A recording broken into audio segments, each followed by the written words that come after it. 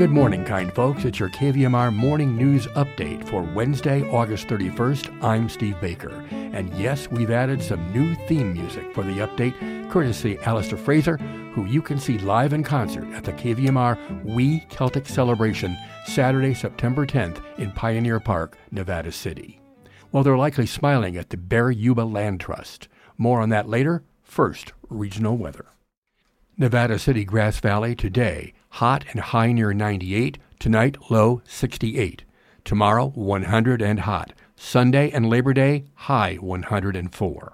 Sacramento today, hot and a high of 99. Tonight, low 63. Tomorrow, 105 and hot. Truckee, Tahoe today, sunny and a high near record 88. Tonight, low 46. Thursday, 91 and sunny. Placerville, mainly sunny, high 96. Angels Camp, 99 and sunny skies. California Department of Public Health reports 11 new confirmed COVID-19 cases in Nevada County over the weekend through yesterday, covering 4 days. The total number of cases since the start of the pandemic stands at 18,649. 6 people are hospitalized, none in ICU. Next update, Friday afternoon.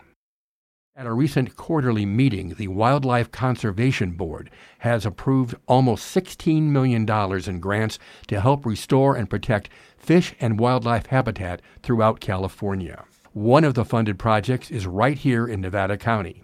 It's a $1,290,000 grant to Bear Yuba Land Trust to acquire a conservation easement over approximately 806 acres of land for the protection of water resources, wetlands, blue oak woodlands, and grassland habitat located near the Penn Valley community in Nevada County. Some of the 17 approved projects will benefit fish and wildlife, including some endangered species, while others will provide public access to important natural resources. Several projects will also demonstrate the importance of protecting working landscapes that integrate economic, social, and environmental stewardship practices beneficial to the environment, landowners, and the local community.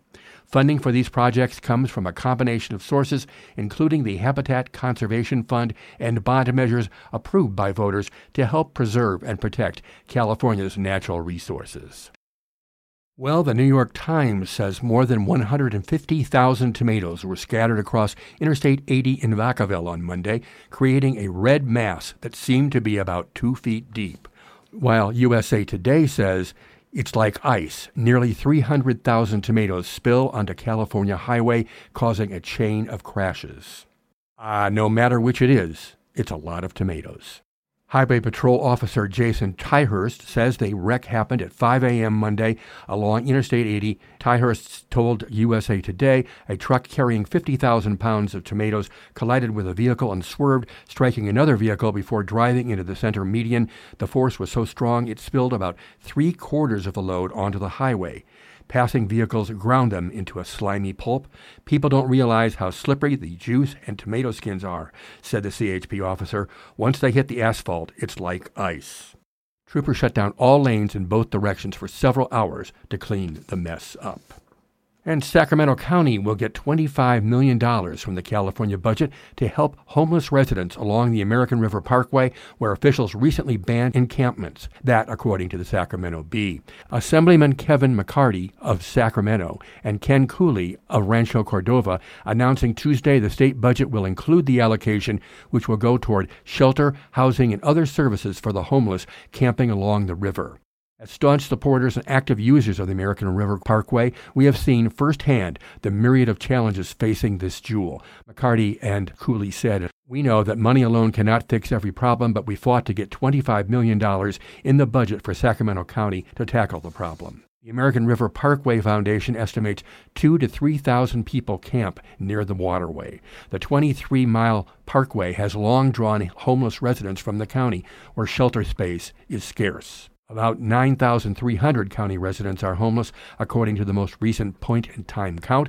County supervisors voting last week to ban camping along the parkway, even though there isn't enough shelter space for all who are there. Homeless advocates estimate at least 7,000 shelter beds or housing units are needed to support the county's homeless population most nights. The county and city of Sacramento operate a combined 2,500 shelter beds. And in the rest of the news, California State Senate passed a bill on Monday that would create a state council to establish minimum pay and safety conditions for fast food workers. The industry vehemently opposed the legislation. And the state legislature approved a bill on Monday that would allow regulators to punish doctors for spreading false information about COVID-19 vaccinations and treatments. It's called the Disinformation Bill. And California lawmakers on Monday passing a number of bills aimed at creating more housing, including ones that would quickly open up large swaths of commercial land for housing construction and eliminate minimum parking requirements for new homes near transit. That's what the San Francisco Chronicle is reporting. Musk versus Twitter. Twitter's attempts to force Elon Musk to complete a $44 billion purchase have unleashed a torrent of subpoenas, creating a heyday for Silicon Valley law firms. Alarmingly large numbers of dead fish have been spotted floating all around San Francisco Bay and Lake Merritt, which environmental groups suggest may be related to a rare and hazardous algae bloom in the bay known as a red tide. That's what the San Francisco Chronicle is saying. Birthdays today include singer Van Morrison at age 77, sharing birthdates with violinist Itzhak Perlman, also 77 today. Actor Richard Gere is 73, drummer Gina Schock of the Go-Go's turned 65, and singer Deborah Gibson is now 52. And now back to the Wednesday Morning Show with distinguished music philosopher Lynn Hines.